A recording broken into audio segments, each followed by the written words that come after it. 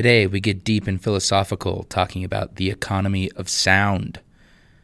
Less is more. We'll have an interview with Greg Skidmore, professional singer and conductor, and our composer profile is on Orlando Di Lasso. Or is it De Lassus? This is Early Music Monday.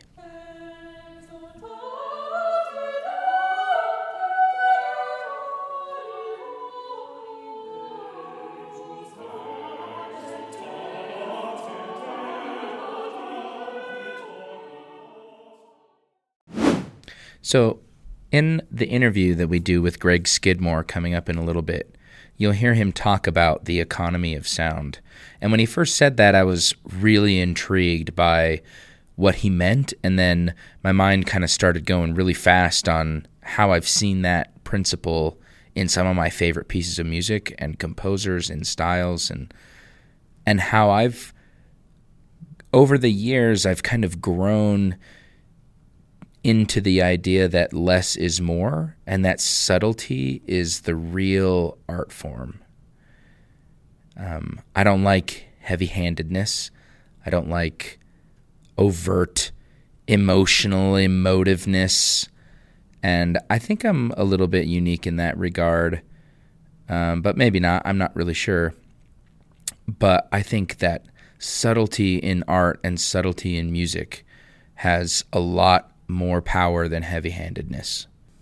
So there's a lot of ways that the economy of sound, or kind of what I would say as musical subtlety, I mean, you could break that down into so many different categories.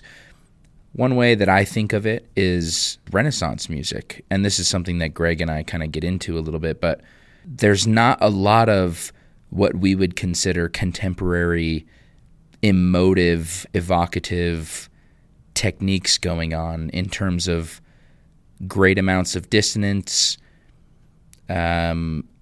extremes in vocal range, really complex and diverse textures. And so in order to convey a message in the Renaissance, they didn't have as many tools, I guess, as we do today. And that's something that Tony Silvestri mentioned in the interview, is thinking about kind of the cinematic quality that a lot of choral music has today. And while I understand that and think that that's true, I also think that the same amount of expressivity can be had in music from the Renaissance and music that's much more subtle and has fewer elements. Because by breaking music down to its smallest components, you can really explore the depths of those components to their fullest capacity all the time. Some of those basic elements would be rhythms. Rhythm can only be divided into 2 or 3. There's no other subdivision. No matter how many 2s and how many 3s there are, it's some kind of combination of those two things. Consonance and dissonance. What defines those two things? How do they interact? The text and the music. Half steps and whole steps. And you get into non-Western traditions and even some Italian traditions in Ferrara, which we'll talk about in another episode. You get into semitones and stuff. But that's all kind of still even under the umbrella of consonance and dissonance. So in a piece like a Renaissance piece, you find those really basic moments of expressiveness, and you dig really deep into why they exist in that moment, and you draw special attention to it through maybe just a little bit added dynamic level, or subtracted dynamic level. Or maybe you slow the tempo just a little bit to kind of accentuate that subtlety and let the music tell the story itself. There's a really amazing quote by Arvo Pärt. Arvo Pärt, I would consider someone who follows this philosophy. So he said this: you can kill people with sound. If you can kill, then maybe there is also the sound that is the opposite of killing. And the distance between these 2 points is very big. And you are free. You can choose. In art, everything is possible, but everything is not necessary. And I love that. I think that's that last sentence in particular. In art, everything is possible, but everything is not necessary. And so to really take and say, what exactly am I trying to say?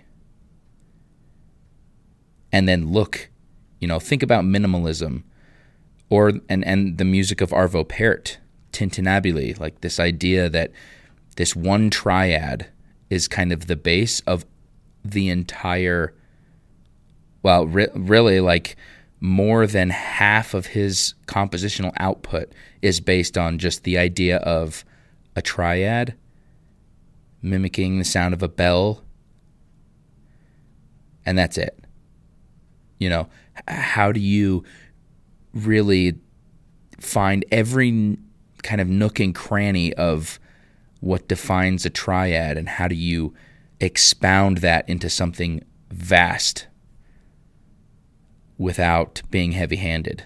I think it's amazing. So the Renaissance composers were masters of highly economic sound.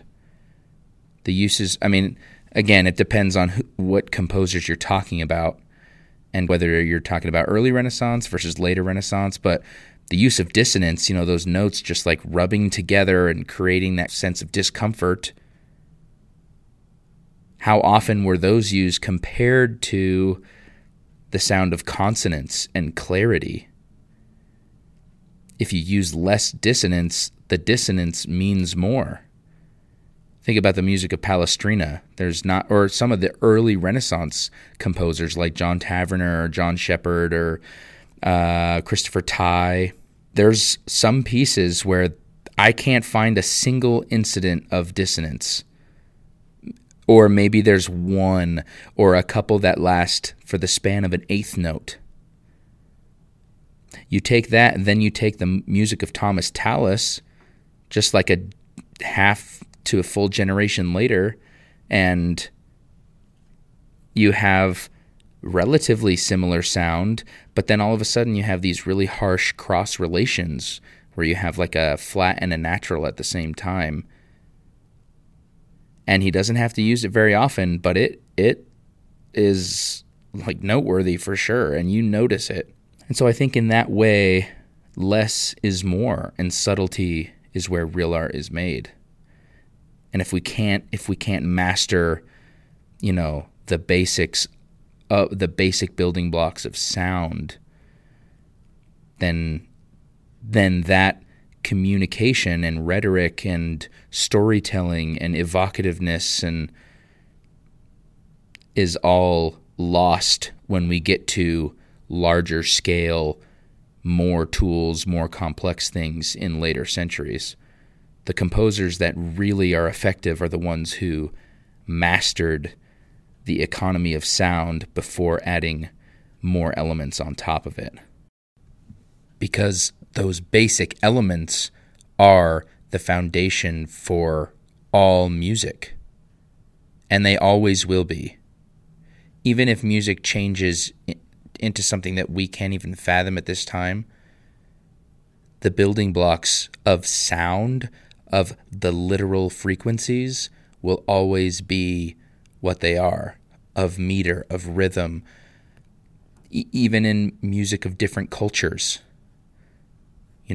Hebrew scales, the basics of them are the same and influence Hebrew music today. Middle Eastern music, Asian music, African music, South American music.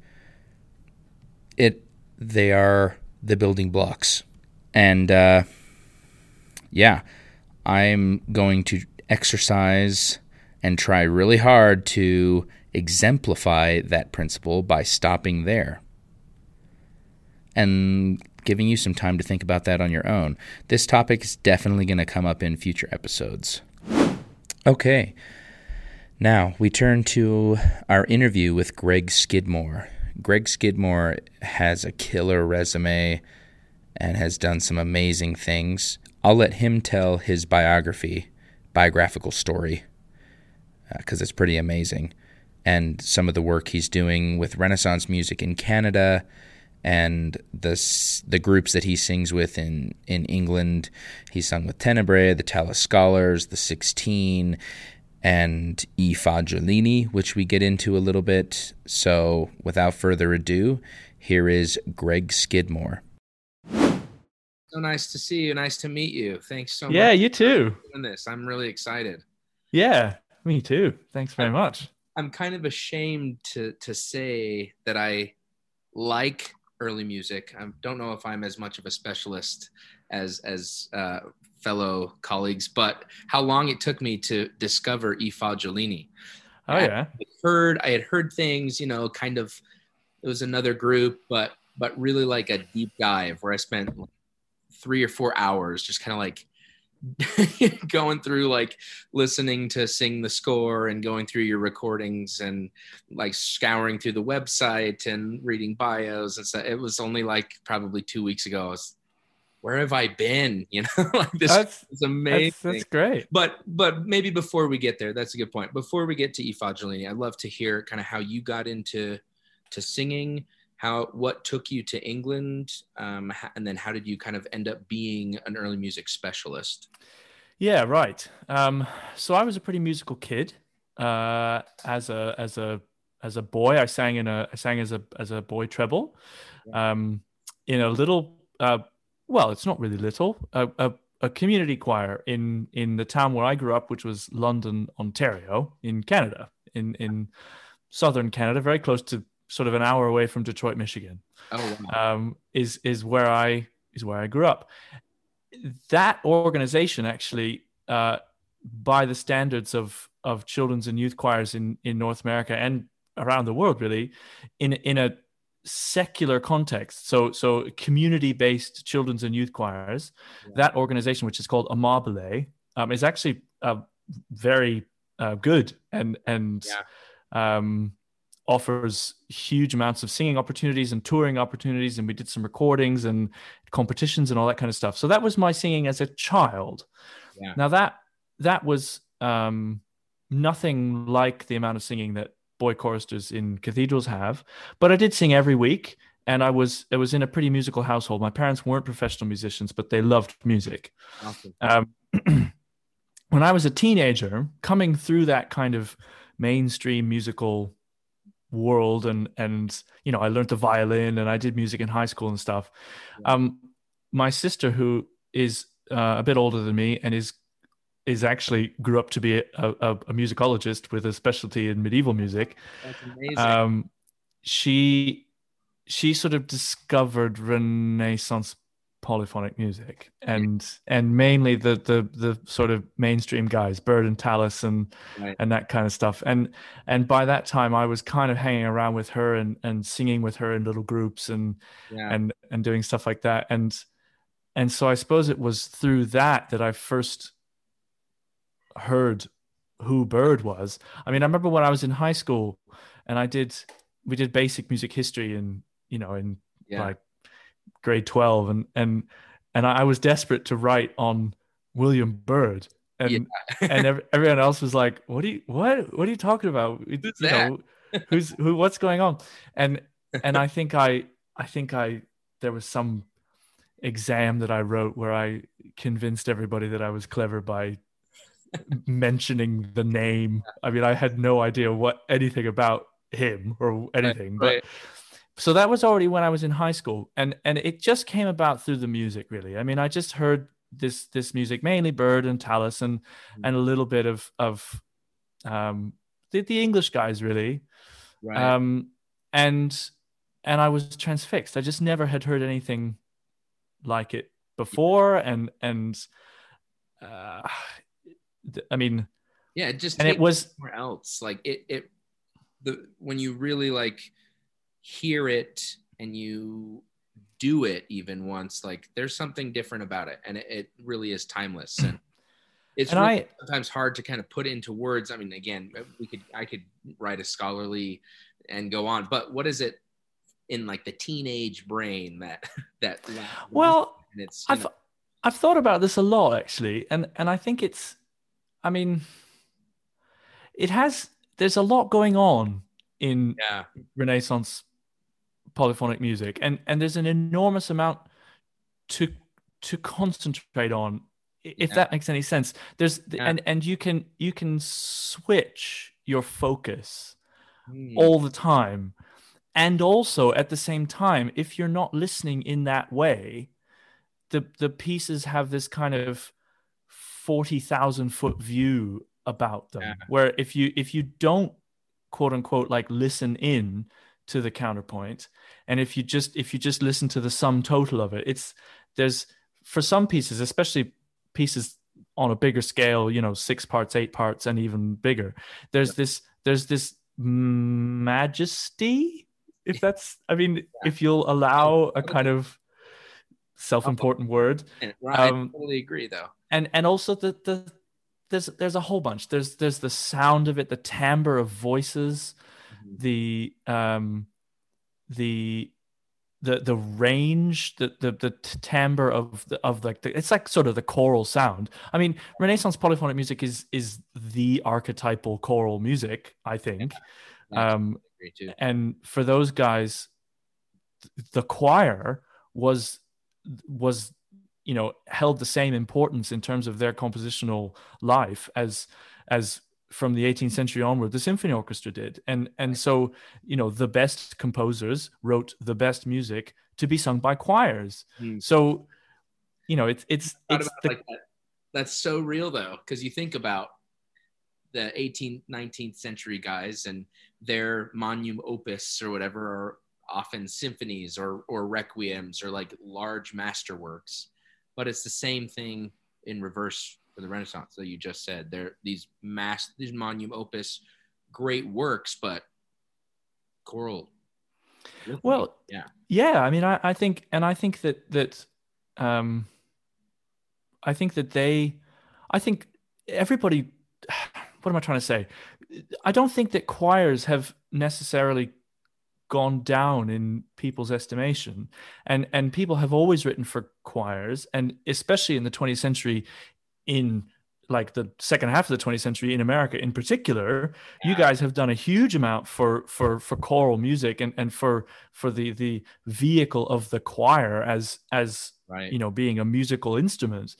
Yeah. um but I do think that it was more central for the guys who wrote that music, and it was more, it was kind of, it was the pinnacle. It was, Yeah. as I say, it was the symphony orchestra. It was, if you're going to be a good composer and if you're going to be on the top of that world, what do? Well, you write what we would call choral music, but what they wrote was just music, good Yeah. Yeah. counterpoint, Yeah. Exactly. And they all and sang too, which or played organ. So they just understood how. And to me, I think that's what draws me to it as well, is just like the lines are so singable. Just want to keep like, oh yeah, these four measures, just want to sing it all day kind of thing. You just end up singing tiny little segments of it because yeah. it's so idiomatic for the voice, and it just fits so well. Well, I think the other thing, and this is sort of bordering on a bit more geeky academic stuff, is that the other kind of music that those guys had in their heads all the time was Gregorian plainsong. Yeah. And I think for anybody in a liturgical environment, that again in the 16th century in particular, almost everybody who we would ever know was primarily employed by the church. Right. The predominant musical world that they would have known would not have been polyphony. I don't think. Right. It would have been, Gregorian plainsong, and it would have been not even the more florid melodies. It would have been the simpler melodies of like psalm tones. And I don't know. I mean, I don't know. Very, very simple, sort of like a reciting tone with a little bit of a inflection here and there. And the reason why I'm saying that is that the vocal quality of that music and the vocal quality, the lyricism of plainsong, which was evolved by that point for 400, 500 years, longer than that, Yeah.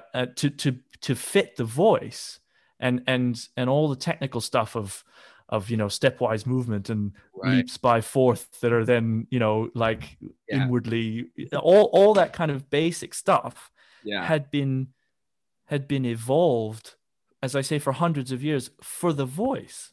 And Yeah. so when you have the guys coming to it in the 16th century, they had such a vocal understanding of how to write music. Yeah. And so you're absolutely right in that they created these uh, melodies that are hugely gratifying to sing as melodies in their own right, like on their own. Right. And then when you put them all together, it's magic. Whoa. Yeah. Magic is the best word. That's so real.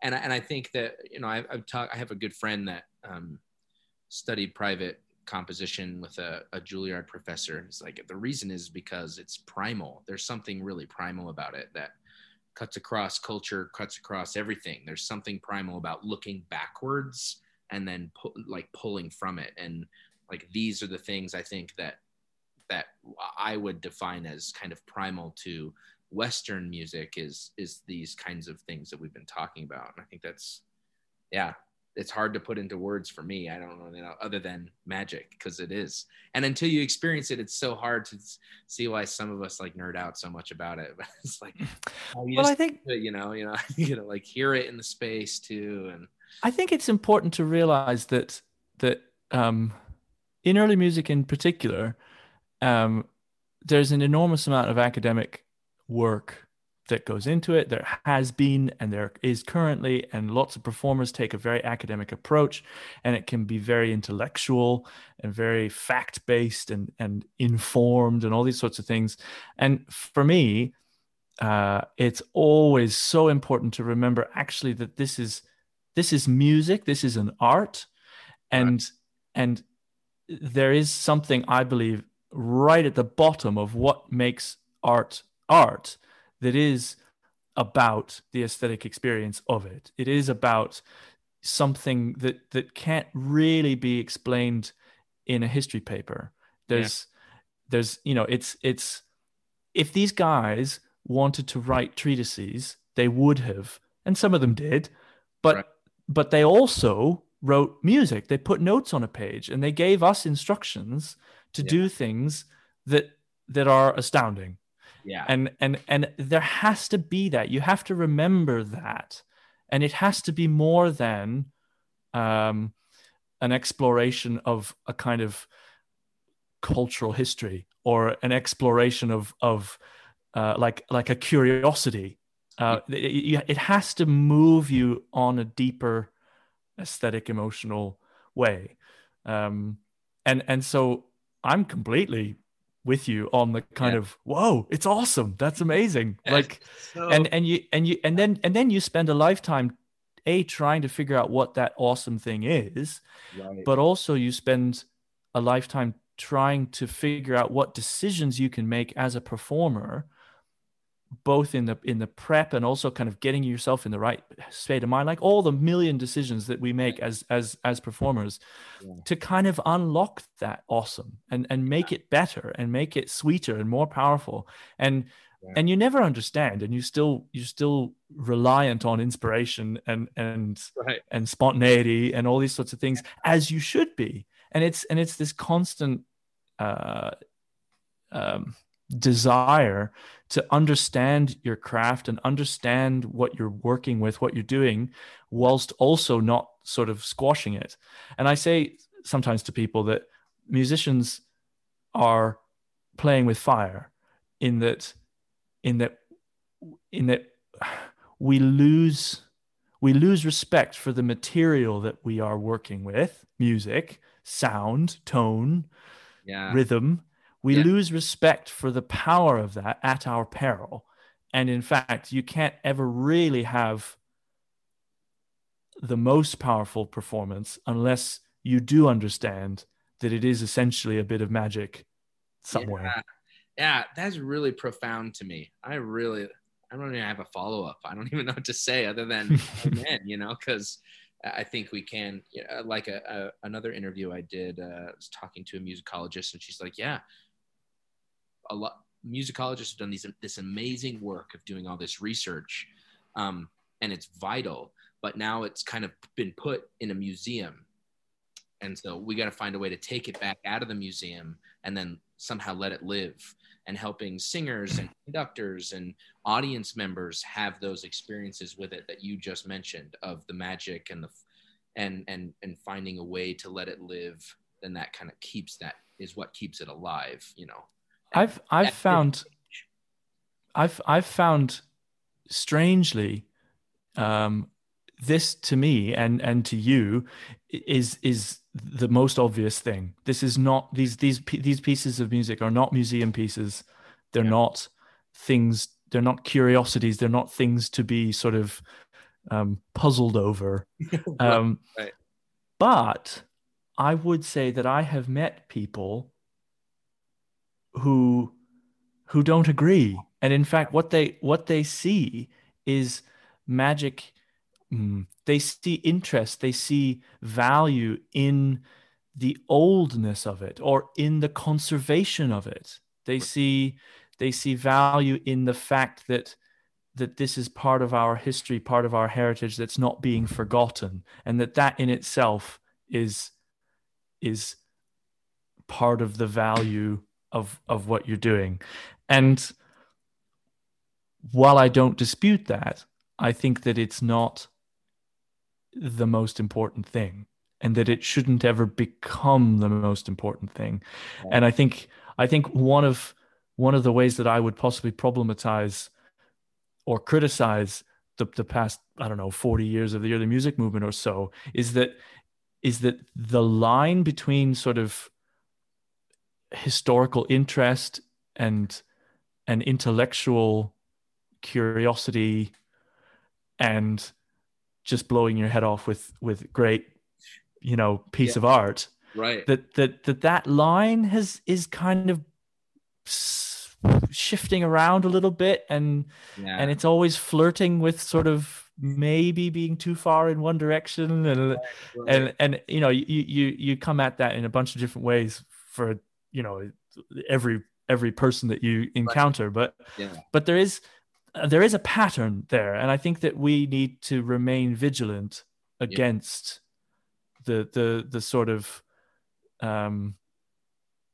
know, overly academic, overly intellectualized approach. Right, which is something now, I mean, I would love to kind of go through some of E. Fagiolini's approach, because I think that's what E. Fagiolini does so well, is that it's like, I mean, I just watched The Stag Hunt just a week ago, and I'm like, nice. Pac-Man. Like, are you kidding me? This is the greatest thing ever. I was like dying. I was in my office where I teach at like 6 p.m. No one's there, like belly laughing to myself. Like, nice. Like, nice. That's good. That's what, you know, and I mean, I already knew who Janican was and kind of was already familiar with some of his techniques. But then if I wasn't, I'd be like, they're singing the set. Like, it just brings it to a whole new level of relevance to me.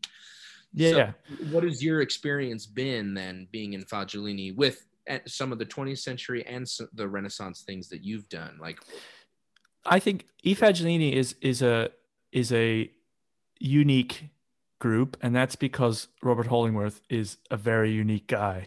Yeah. And the thing I like most about Robert is that he is someone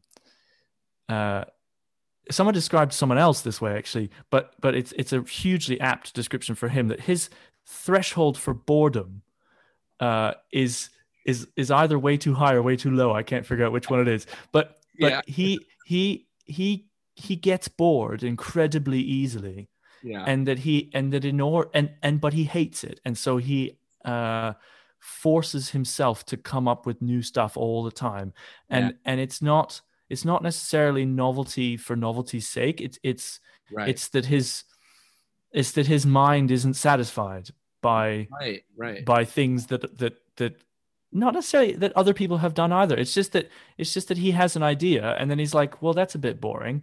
Right. And like he's bored by his own ideas often. Yeah. And so he just turns everything up. Yeah. And he does crazy things, because if he didn't do crazy things, he'd be bored. and then he can't And handle being bored. He's like Sherlock Holmes of music. Right? Just yeah, like yeah, a little bit. Yeah. I mean, and the funny thing about him is that he also has a huge academic interest in it as well, and is fascinated by the academic intellectual side of it. And if you watch Sing the Score or any of the rest of the stuff that he's done over the past 25, 30 years, there's always a huge, really rigorous academic side to it. And I think that's also partly because his mind also is interested in that kind of thing. And has to have it. Yeah. yeah, but I think what sets him apart is that he doesn't he kind of never is satisfied with anything, and he's certainly not satisfied with only an intellectual approach. Right. And so he can think that he has a great idea, or that he has a great, you know, understanding of the past, but that's kind of not enough, and he has to make it somehow pack a punch now, or somehow do something now. And Right. and the one of the really big famous projects that I think kind of established Evangelini on the scene was the Full Monteverdi that took place in sort of the early noughties, I think, like 2001, 2002, 2003, I think. I'm not quite sure on the dates of that. I never did any of those performances. But that was a collaboration with John Le Bouchardier, who has also directed The Stag, and he's an opera director. Right. Pardon? The Amuse Bouche one as well, right? That video. He wasn't. He oh well, he did the he did the little music video of the the Jean Francais Yeah, Ode à la Gastronomie. yeah, that one. Yeah. So he did that music video. That was less of his of his sort of creative idea than certainly Full Monteverdi, which was this idea of you go into a restaurant, and you know it's an Evangelini concert, but you don't really know what's going on, and you turn up and it's a restaurant, and you start sitting down, and someone brings you some food, and then all of a sudden, like, people 2 tables over start yelling at each other in Italian, and you notice that there are actually like 6 couples, and that one of each couple is a singer, and one of each couple is an actor, and they are living out this kind of romantic story right in the middle of a restaurant. And that I think surprised people in a way that certainly at that point, immersive theater, I mean, I'm not really a theater expert, but I kind of think that they were ahead of the curve in terms of immersive theater and that kind of stuff.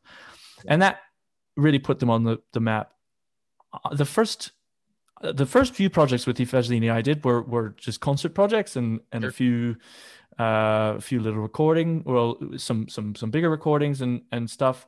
I did a project with them called Betrayal, which was another John Le Bouchardier project, which was music, which was similar in concept to Full Monteverdi, except instead of actors and singers, it was singers and contemporary dancers.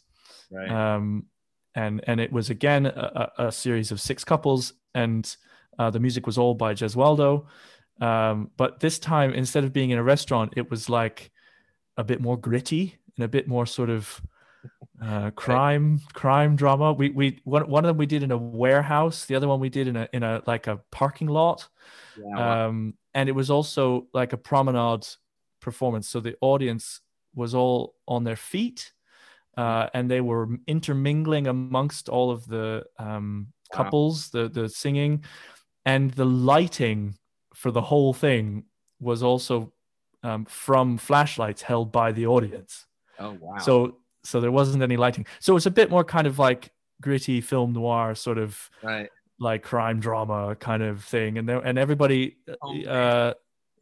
all 6 of the dancers got murdered by the singers. So yeah. And that, I mean, that was the thing about that is that it required everything that I had in my sort of skill set. So you had to be able to sing the music very well, Right. but then we did it all from memory, and also we were split up over these massive spaces, and so you had to kind of do it. And it's um Waldo. Like that's and hard. it's just Waldo. Yeah. So I mean, in a 2020, we were all kind of, we were doing like singing in isolation before singing in isolation was a thing. Like I, I was singing baritone, and the tenor would have been 50 yards away, Jeez. separated by 100 people who were in the audience. And also at this time, I was kind of vaguely writhing around with a contemporary dancer, Right. and in my case, poisoning her, and so the musical, you had to know the music absolutely, completely, inside out, totally. Right. You had to be able to essentially sing it on your own and sing all the rest of the parts in your head, and desperately try to reach out and grab little snippets of other music, other noise, other sound that you could find. And also you had to commit to this very strange story, the atmosphere of it, and also working with contemporary dancers. I don't know if you've done that, but working with contemporary dance is astonishing and challenging and incredibly full on. And dancers in particular, just because of the way that it's your whole body, there's a level of commitment that is often in choral music. You can put on a nice suit and sort of trot on stage, and everything's quite safe, and you're kind of hiding behind your music stand or your music folder, and everything's going to be okay, and that you're going to go to the pub after the concert, and it's all right. But when you're rolling around on the floor of a parking lot, and in my case, we had a huge problem with the dancers, especially in the parking lot. The dancers got cold because they spent too much time on the ground, and you're just like, what is this Renaissance music? Like, what's going on? Oh my gosh, that sounds like insane. Like my mind is blown right now. That was pretty cool, and that was my sort of big Evangelini moment. I just thought, I kind of knew that they were pretty cool up to that point, but this is something that I had never done before, and totally just changed my understanding of what you could do with the music. Yeah, and it seems like it was in the moment. You're all like, "This is pretty special," kind of thing, where you can just tell that you're in the midst of something really neat. So, besides that project and other projects, I guess I'd say I Fagiolini, maybe 10,000 feet view, like you said before, versus singing with groups like the Tallis Scholars or the 16 or something. Just vocally, I guess, what's different? What adjustments do you make compared to the two groups? I Fagiolini is almost always one voice to a part. Gotcha. So you have more flexibility and more freedom, but you also have nowhere to hide. So you have to, vocally, you have to commit to and sustain your line with more vocal solidity, I suppose, than maybe you would in a bigger group. With the I mean, there's differences with the Tallis Scholars and the 16. Tallis Scholars is most often two per part. So you have a little bit of a kind of partnership in the Tallis Scholars, whereas the 16 is slightly bigger again. So it's more of a kind of section that you're working with. I Fagiolini is one per part. So it's more, it's slightly more personal. You get to make more decisions because you don't have to run anything past your partner. Right. You can decide largely. You can decide basic things like where you're going to breathe. Right. And in terms of like technical stuff like enunciation of the text, you can almost decide entirely how long a rolled R is going to be, how long an S is going to be. If it's contrapuntal and you're doing it on your own and nobody else is doing it with you. Right. And so there's a lot of more freedom in that.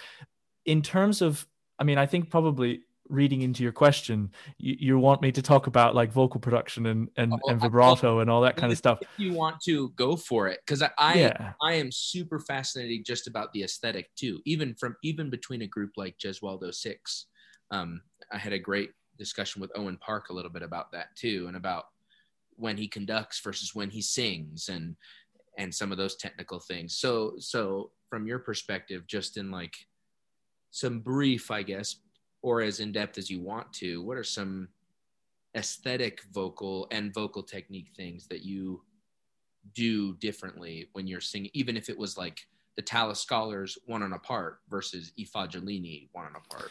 Yeah, sure. So Robert is more interested in the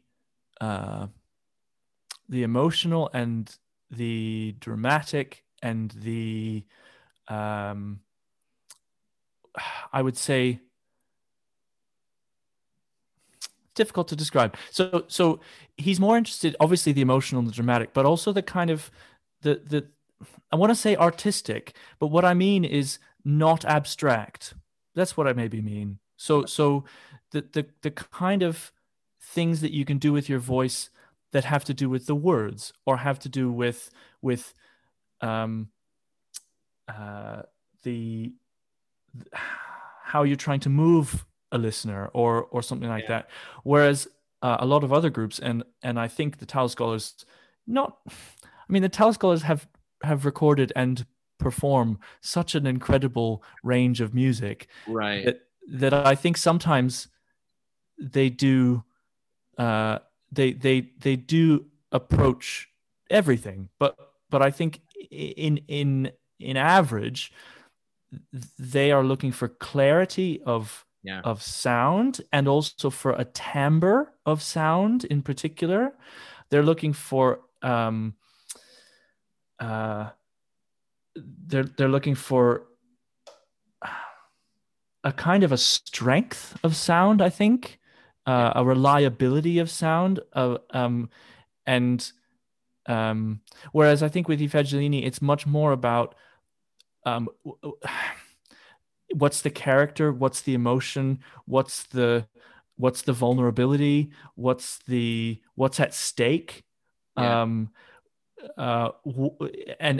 taking risks, taking vocal risks, Right. and it's much less about a crystalline sphere, and it's much more about sort of dirt under your fingernails. And in that way, vocally, you in the Tallis Scholars, you will make sure that the line is uniform, is legato, is clear, and that you'll make sure that you are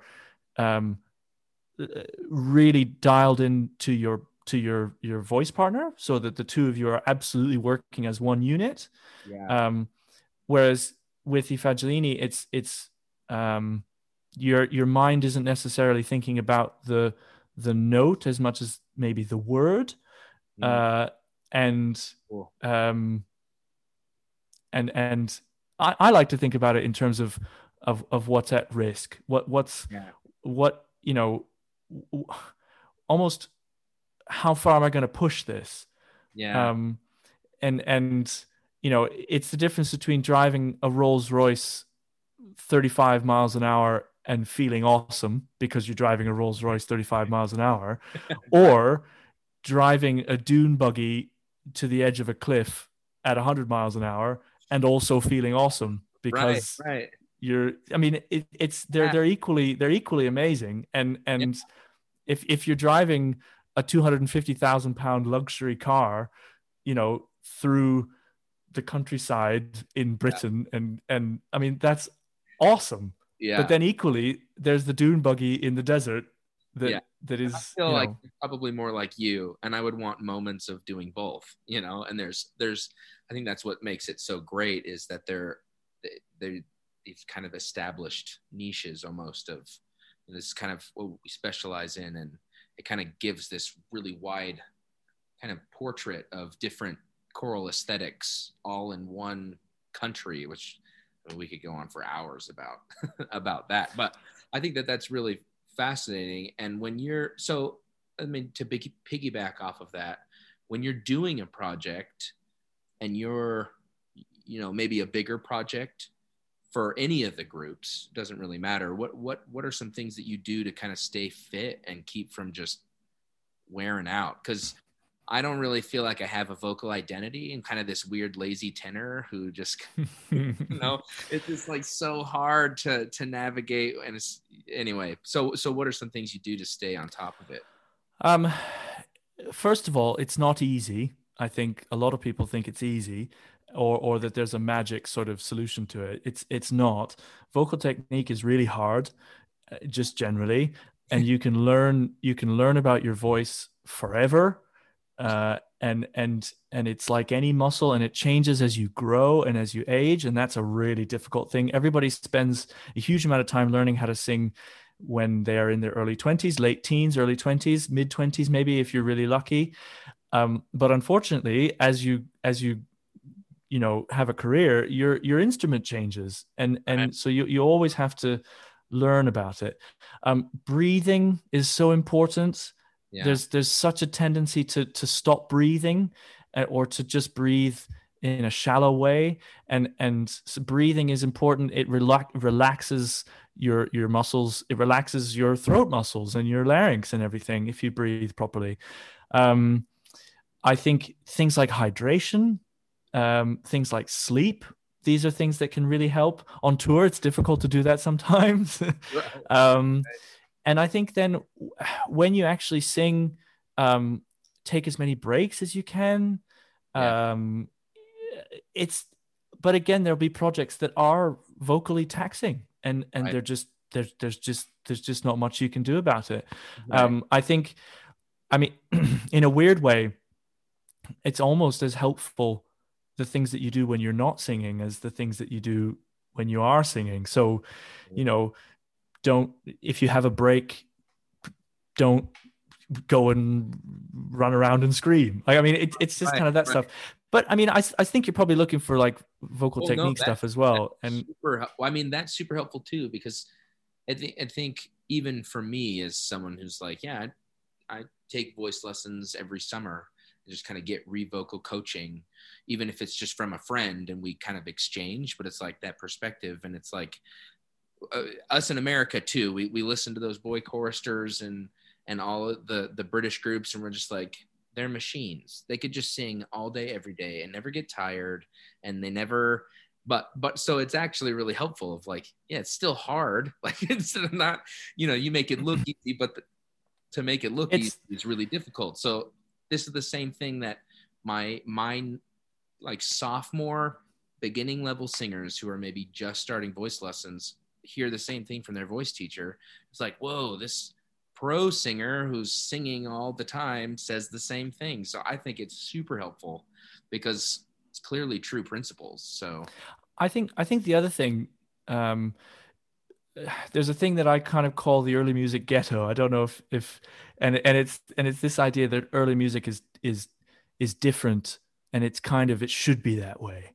And we on the inside, you know, if you're an early music enthusiast, you think that, you know, that you have sort of the knowledge, and that everybody else is a kind of Philistine.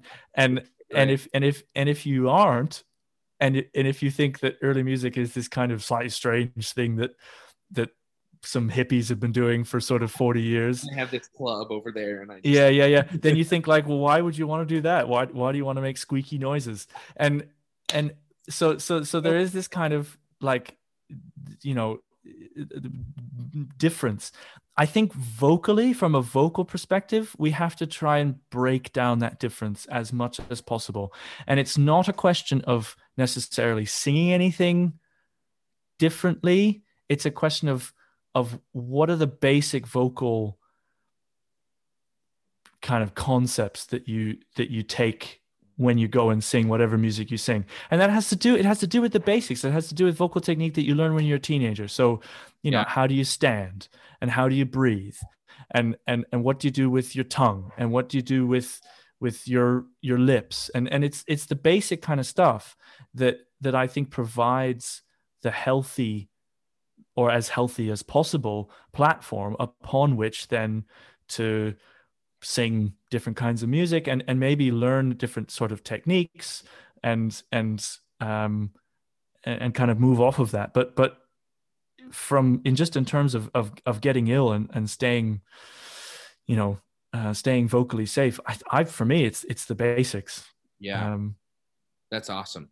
And I love the idea of just, because you look at some of these lines, it doesn't matter what time period, but you look at, like, you take, Rachmaninoff All Night Vigil, and then you take something like Allegri's Miserere, and you're like, those are both just taxing pieces, like different time periods, different maybe slight aesthetic, but really as a singer, you've got to be probably thinking almost the same exact thing, like maybe a slight warming, darkening of the sound in Rachmaninoff, but that all comes from the mouth up, from the throat down. It's like, this is all the same thing.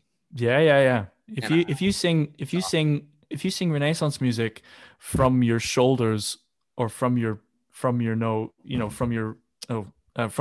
rib cage, you're nowhere. Yeah. And you have to sing it from your abdomen and from your pelvic floor and all those sorts of places in exactly the same way that you'd sing anything else. Yeah. I love that. That's awesome.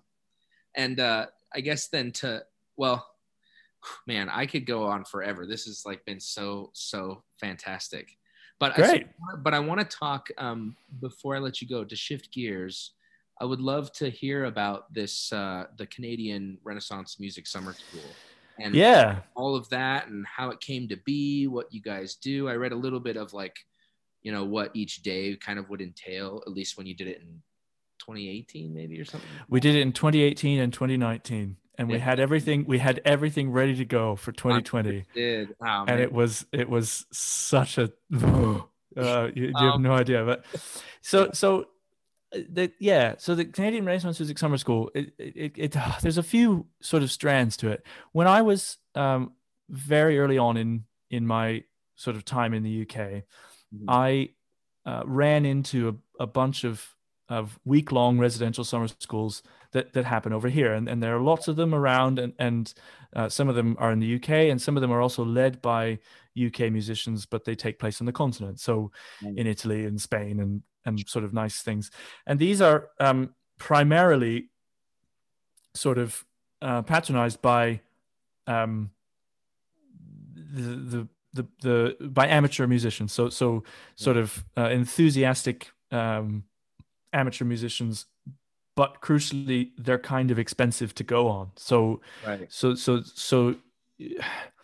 the kind of public that go on them are not often students, because they're run as businesses, and so it's the kind of people who go on these courses are the people who can pay to go on them, and that's in no way to say that they're not great. They're wonderful. And in terms of the repertoire that they get, that happens on these things, they're fantastic. And the level of sort of immersion that you get, and you go to somewhere beautiful, and you're in this like mountainside town in Spain, and you're with 30 people, and you're singing polyphony for 6 or 7 hours a day, and it's amazing. It's totally wonderful. There are lots of these things, and there were lots of them when I was young, and so I had a lot of really great experiences on these kind of courses. And I didn't know of any that happened in Canada in that way, certainly not in terms of Renaissance music that happened. I know that there are summer programs that happen in Amherst and Banff and all sorts of places like that, but in terms of specifically Renaissance polyphonic music, I didn't know of any that happened.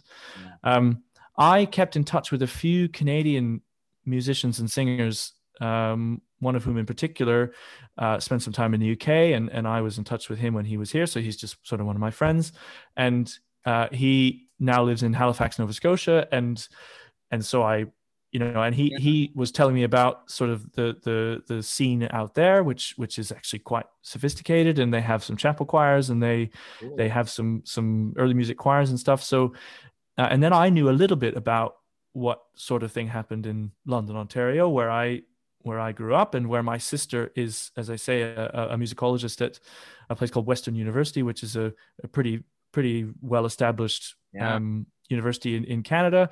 I knew a few people in Toronto, et cetera, et cetera. So I just thought, why can't we do this? Why can't we get a whole bunch of people together and sing Renaissance music for a week? And amazing. And I think the other thing about Canada in particular is that there's an enormous appetite, but very little opportunity to do it. So most students, most choral amateurs will know who Palestrina is. They'll know who Byrd is and Tallis, and they'll have heard of the Tallis scholars, and they might not have any specialist knowledge. They might not even really be that jazzed about the music, but they will know that this exists. They probably will like it, but it might be hard for them, or it might be they might encounter it under the leadership of somebody who didn't themselves feel very comfortable with it, or didn't really understand how it worked, and so it could have been a kind of pleasant but confusing experience for them or something, and then they went on to the obligatory dead guy on there. Yeah, exactly. And so it's not as though Renaissance music is just a total wasteland. It's that there's something there that can be taken advantage of. That's the wrong word. I don't mean that. Like that kind of, that there's something there, and like a spring that just needs to be tapped, kind of. Yeah, and I also felt that, and I remember this from growing up as a teenager, that Renaissance music in particular was somebody else's music, was Europeans' music, or English people's music, or Italian people's music, but it was somebody else's music, but it wasn't. It's certainly not our music, and I think that's a terrible way of thinking about Renaissance music. Absolutely. And so what I wanted to try and do was to show people that the music isn't too hard. If it's in 6 parts and it's a cappella, that's okay, and you can do it, and you need to work at it a little bit, but it's not too hard, and it's also not sort of kept from you either behind the doors of a library or on the other side of an ocean. Like it's the music is there for you, and you can do it, and you can come to it meaningfully, and you can have your own ideas about it. You can contribute to it. It's not somebody else's music. It's not magic that's made by a magician over there. That it can be yours, and that's so important, I think, for the health of the music itself, like for the continued health of the music itself, that you have to show people that it's not dusty, and it's not old, and it's not, as I say, we're going full circle. It's not a curiosity, that it's also not somebody else's, that it's theirs, and it can mean something, and it can. Well, I remember on the first course we did one of I don't know if you know the Lagrime di San Pietro by Orlando di Lasso. Not off the top of my head. He wrote a his kind of amazing, very, very close to the end of his life. He wrote a set of 21 motets, and they're in Italian, and they're on this. It's a sacred theme. It's all the theme of Peter's denial of Christ in the whole sort of story. Yeah.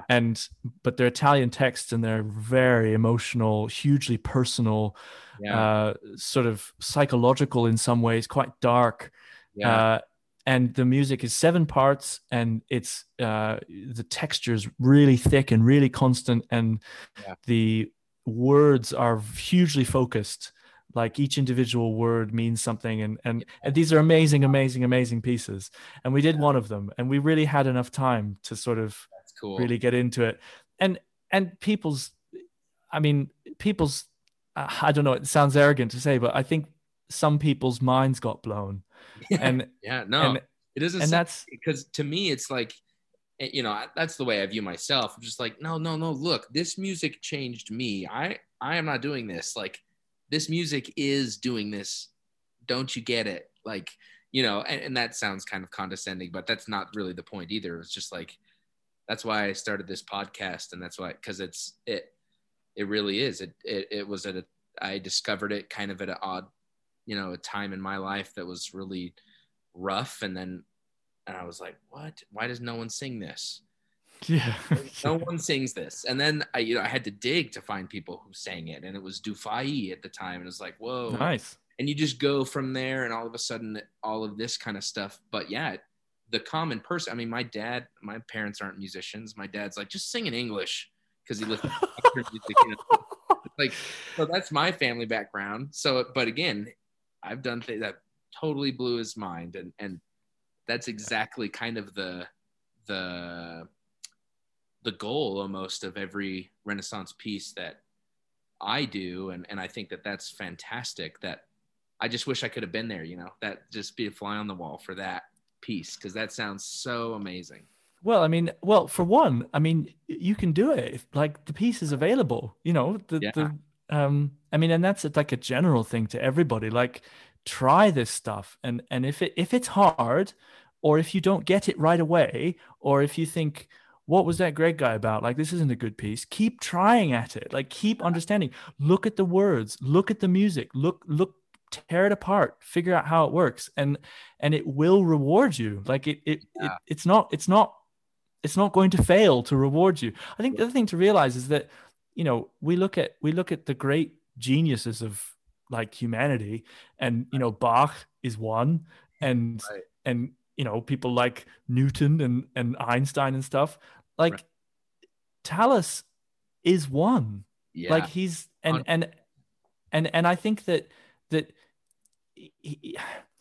so there is power there. There is an extraordinary magical mind that is saying things and desperately trying to pour something out of themselves, like all geniuses do in every field. And it's the same kind of thing that later composers do.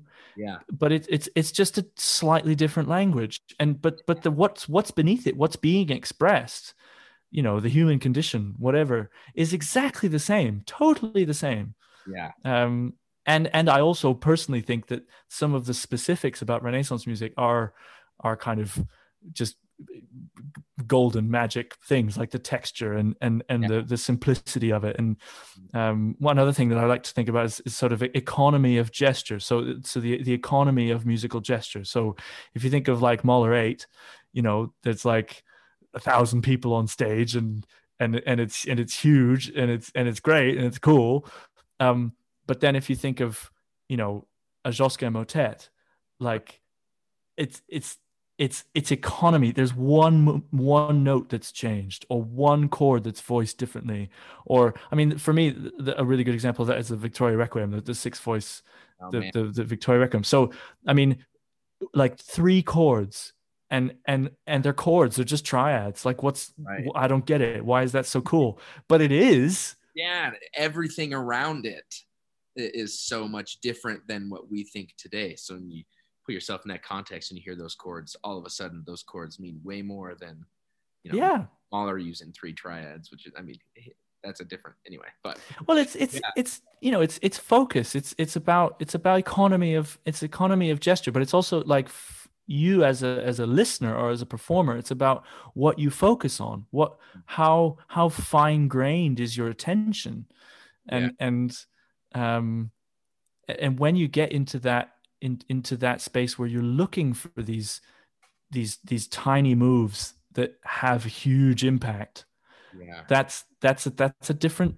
state of being as a musician and as an artist, and for me, it's a fantastic state of being. It's an amazing Absolutely. place to be. The subtlety and less is more kind of thing is definitely, something that resonates with me. So I think that's fantastic. Yeah. And yeah, that primal of seeing that, well, even if you could break down Mahler 8, it might be more of a stretch, but the same principles. I mean, he's using the same building blocks musically and non-musically. And how do we connect? The audience isn't trained in how to think like that, so let's just help them along a little bit. The singers might not be either, but we can do a little bit to help, and I think that's awesome. So yeah, totally. Well, that's plenty of time. I have loved this, and I could seriously, this has been so fun and makes me feel like I'm a student again, just like learning a bunch. So can I do a little plug for Crumbs, the Canadian Renaissance Music Summer School? So we just literally announced our dates, and given that the world is the world at the moment, we normally would go in May, and we're not going to go in May this year, and instead we're going to go at the very, very end of August and into September. So the vaccine rollout in Canada is meant to be sort of well on the way or finished by that point, and the same thing with the vaccine rollout in the UK. And I don't know what the state of the vaccine rollout for you guys is, but we definitely would like to have Americans involved as well. At each of the last two, we've had some American students involved, and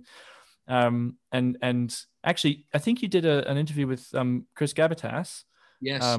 One of his singers called Lauren Braden was going to be coming on to 2020, and I hope she'll be coming to 2021. So definitely open to all. The website is crmss.org, Canadian Renaissance Music Summer School, crmss.org. And if you also go on Facebook and Twitter, you can just search Canadian Renaissance Music Summer School, and you can find us on there as well. But the planning stages are quite early at the moment. We don't yet have an application deadline. Applications aren't open yet. Okay. We do have a sort of very straightforward application procedure, but everybody is welcome. You don't need an undergraduate degree, but if you are an undergraduate, it's definitely aimed at you and at that level. So it's aimed at students and recent graduates. And come to London, Ontario, in southern Ontario, and sing Renaissance music with a bunch of people who love it. And Robert Hollingworth, actually, we're talking about Ifadzini. Robert Hollingworth is our guest artist this year. So he's going to be there all week, and I'll be there. And a woman called Emily Atkinson, who sings the Tau Scholars, is one of the tutors. And we have a lutenist. We're going to have some lute players there. Yes. So fantastic. Yeah. And are you going to be, I mean, again, no future pandemics, I guess, but just kind of annually doing this? Yeah, absolutely. It's definitely going to be annually. What I'd really like to do is to start another one on the West Coast. Cool. And that's, we don't have concrete plans for that yet, but that's an ambition for 2022. Cool.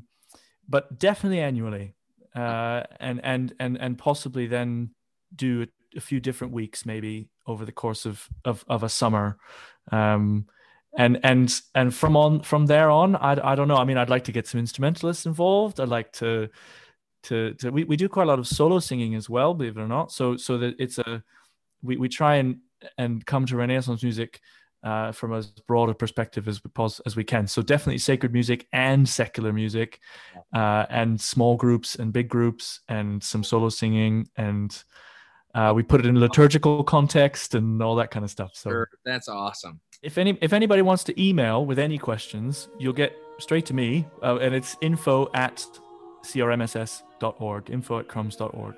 Cool. Awesome. Fantastic.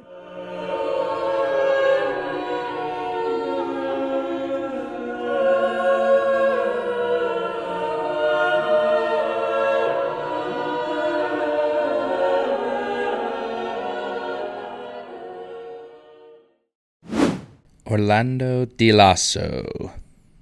or De Lassus, depending on how you say it. The cool thing about Orlando de Lasso is this is our first chance to talk about the Franco-Flemish area, the Franco-Flemish school. So, where the H&M even is that? It's northern France, Belgium, and kind of the southern Netherlands area that we know today was considered the Franco-Flemish area. The cool thing about Franco-Flemish is that's really where some people consider the Renaissance, one of the great father figures of Renaissance music is Josquin, and he was a Franco-Flemish composer. You also have Heinrich Isaac, Nicolas Gombert, and Jacobus Clemens non Papa, which is like, Papa Roach or something like that. I like saying his name, Jacobus Clemens non Papa.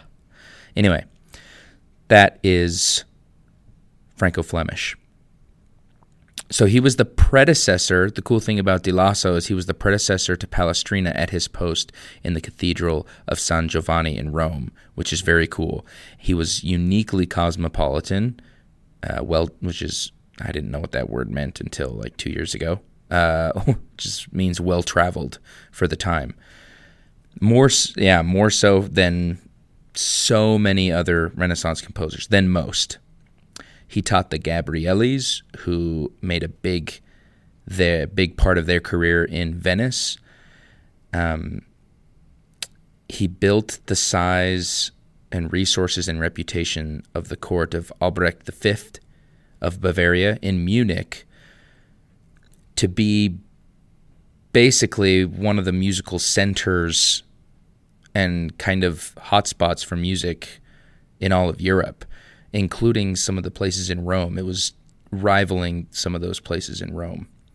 The choir was huge for that time, with around 60 singers. So think about, if you don't think you can do early music with an ensemble of 60, he was living in the time of quote-unquote early music with an ensemble of 60. So it's definitely doable. So that right there breaks down the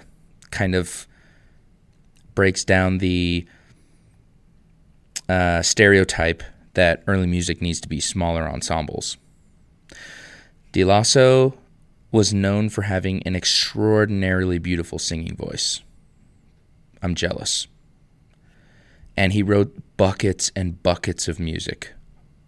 60 masses, 600 motets, 101 magnificats, 13 nunc dimittis, 18 lamentations, 4 passions, 200 Italian madrigals, 150 French chansons, and 90 German Lieder, which are all, secular songs. That's insane. That is so much music. That's over 1,000. Man, that's insane. There's not that many notes. I said that before, but I just don't think there's that many. I tried. I used as many as I could, and I ran out. And he dabbled with all kinds of stylistic elements, and I think that's really cool. So he has lots of imitative polyphony that's based on pre-existing material, taking short phrases from a motet or something, and then creating new pieces based on a small part of that melody that are really imitative in nature. Homophonic textures with short phrases, word painting, polychoral things with multiple choirs. And sometimes he combines several of those techniques into one piece, whereas then other pieces would be more or less exclusively in one of those styles. Super diverse. The other cool thing about De Lasso is that he wrote 24 two-part pedagogical works known as Piccinia. This is like a gold mine of Renaissance music for early choirs, for emerging choirs. This 24-piece little collection. One of them that's really good is Sancta Mei. It would be awesome for a men's chorus to be introduced into polyphonic singing. The ranges are really narrow, like an octave, maybe even less. I can't remember off the top of my head, but it's pretty small. It's short. The Latin is easy. Sanctam, and it could be done in a really fun way. Go look up Sancta Mei. He also wrote 12 other two-part motets. So there's so many. I'll have links to both of those collections in on the blog on our website, soundofageschoir.com. And man, there's just such a hotbed of stuff for beginning choirs. That's 36 pieces to look through and to explore. So amazing. Go do it. Oh, it's awesome. An intermediate piece would be his chanson Il et toi une religieuse, which is in French, since it's a chanson, I guess, obviously. It's SATB. There's great polyphony in it. It's not the most exciting in terms of, like, holy cow, all these amazingly expressive moments. But each line is really singable, and it goes back to our discussion about the economy of sound. You could take some really basic elements and explore those and expand those into something beautiful. The tempo is moderate. The rhythms are not complex. The French is not overly wordy. And it's this incredible story of a nun and a priest getting caught in the act, quote, all a bother, unquote.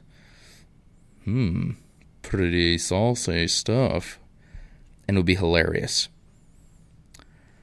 An intervanced piece, kind of more challenging than intermediate, but not super advanced either, would be his motet Illumina Oculos Meos. We've already talked about a piece of that same title, but this one is for SATB, and it expresses his famous perfect points of imitation style, where it is clear as day when the next part comes in with that point of imitation, the same melody coming in 4 times in a row, one in each part, and then breaking off into their own polyphonic texture. The polyphony is not complex. It's not as complex as it may visually appear at first, because, again, each line has great melodic shape and could be learned fairly quickly. So then, as an advanced piece, as was mentioned by Greg in our interview, is the collection of 21 Italian motets telling the story of Peter. These are amazing pieces that I didn't know about, but listening to them was a real treat. It really was. They're so expressive, more so kind of what you would think of maybe in a madrigal or, kind of a secular style, and it's in Italian, so it feels like a madrigal, but it's a sacred theme. But it can be done in a way that's in a secular setting, because you can kind of apply the different bits of the story that are told in each of the motets in different situations. It's really cool and really versatile. So one that sets a good example of the rest of them, I guess an exemplary one, would be Il Magnanimo Pietro.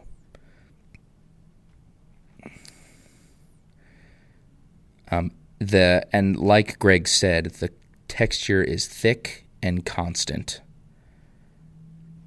This particular motet has a good variety of rhythmic diversity and textural shifts, which is really cool. Some of them are more homogeneous in its texture than this one is. The rhythms are a bit tricky. The Italian is really fun to sing. The harmonic language is not as chromatic as some of his earlier works, but there are definite moments of, dissonance and resolution, and Oh, such cool stuff. There's so much music to explore. I spent hours just like poring over his music and kind of refreshing my memory from my grad work.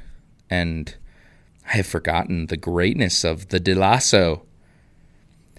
Be sure to go and look some of those things up and check out Orlando Di Lasso. Thanks for tuning into the show today, hearing some of my thoughts about the economy of sound and subtlety. Got to hear some really cool things from Greg Skidmore. I hope you go check out the Canadian Renaissance Music Summer School. I hope you go check out I Fagiolini, all the other groups that he sings in, and kind of follow him. He's got some really cool stuff coming up, going on in Canada and in England.